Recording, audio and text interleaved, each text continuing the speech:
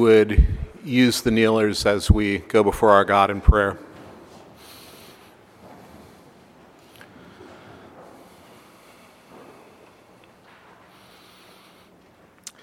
Father, we come before you in the name of Jesus, our Savior, and with the help of the Holy Spirit, humbly submit ourselves to you, seeking all that which is agreeable to your will, with reverence, humility, fervency, faith, and love.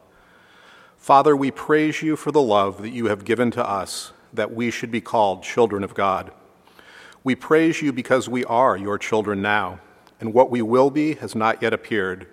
But we know that when Christ appears, we shall be like him, because we shall see him as he is, and everyone who thus hopes in him purifies himself as he is pure.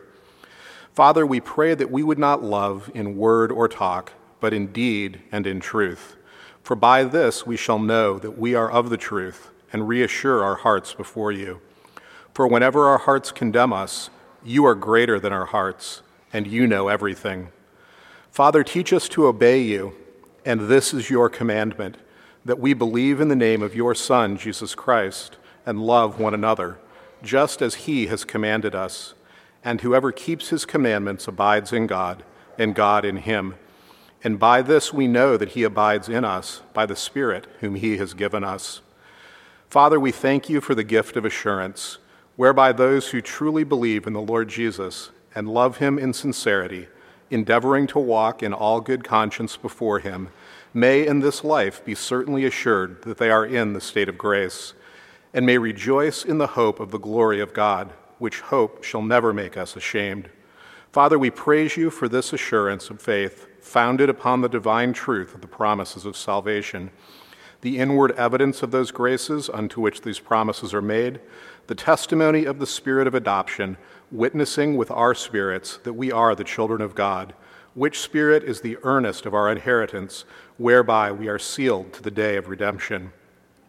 And yet, Father, we know that a true believer may wait long and conflict with many difficulties before partaking of such assurance. Therefore, preserve us from despair and strengthen us to give all diligence to making our calling and election sure, that thereby our hearts may be enlarged in peace and joy in the Holy Spirit, in love and thankfulness to God, and in strength and cheerfulness in the duties of obedience, which are the proper fruits of this assurance. Father, you have taught us by your word that Christ loved the church and gave himself up for her. We pray that you would make us great lovers of your church as well.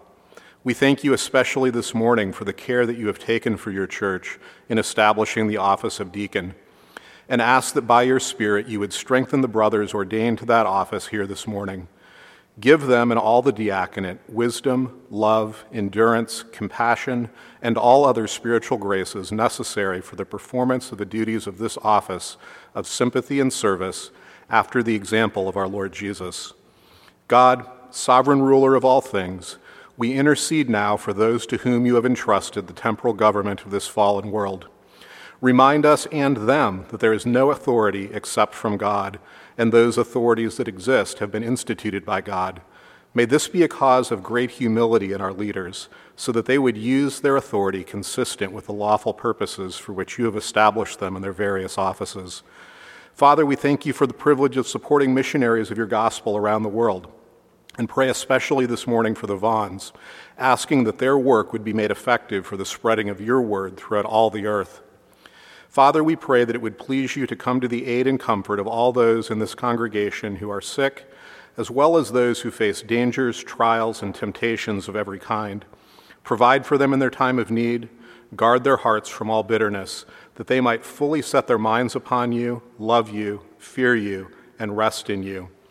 Now, Father, as we prepare to sit under the teaching of your word, grant us the gift of submissive hearts, that by this precious means of grace you might, by your Spirit, confirm us in Christ, comfort us in Christ, and build us up in Christ, to the end that you, our God, would rule over us, sustaining us in the hope of our bodily resurrection and life with you forever, all to the praise of your glory.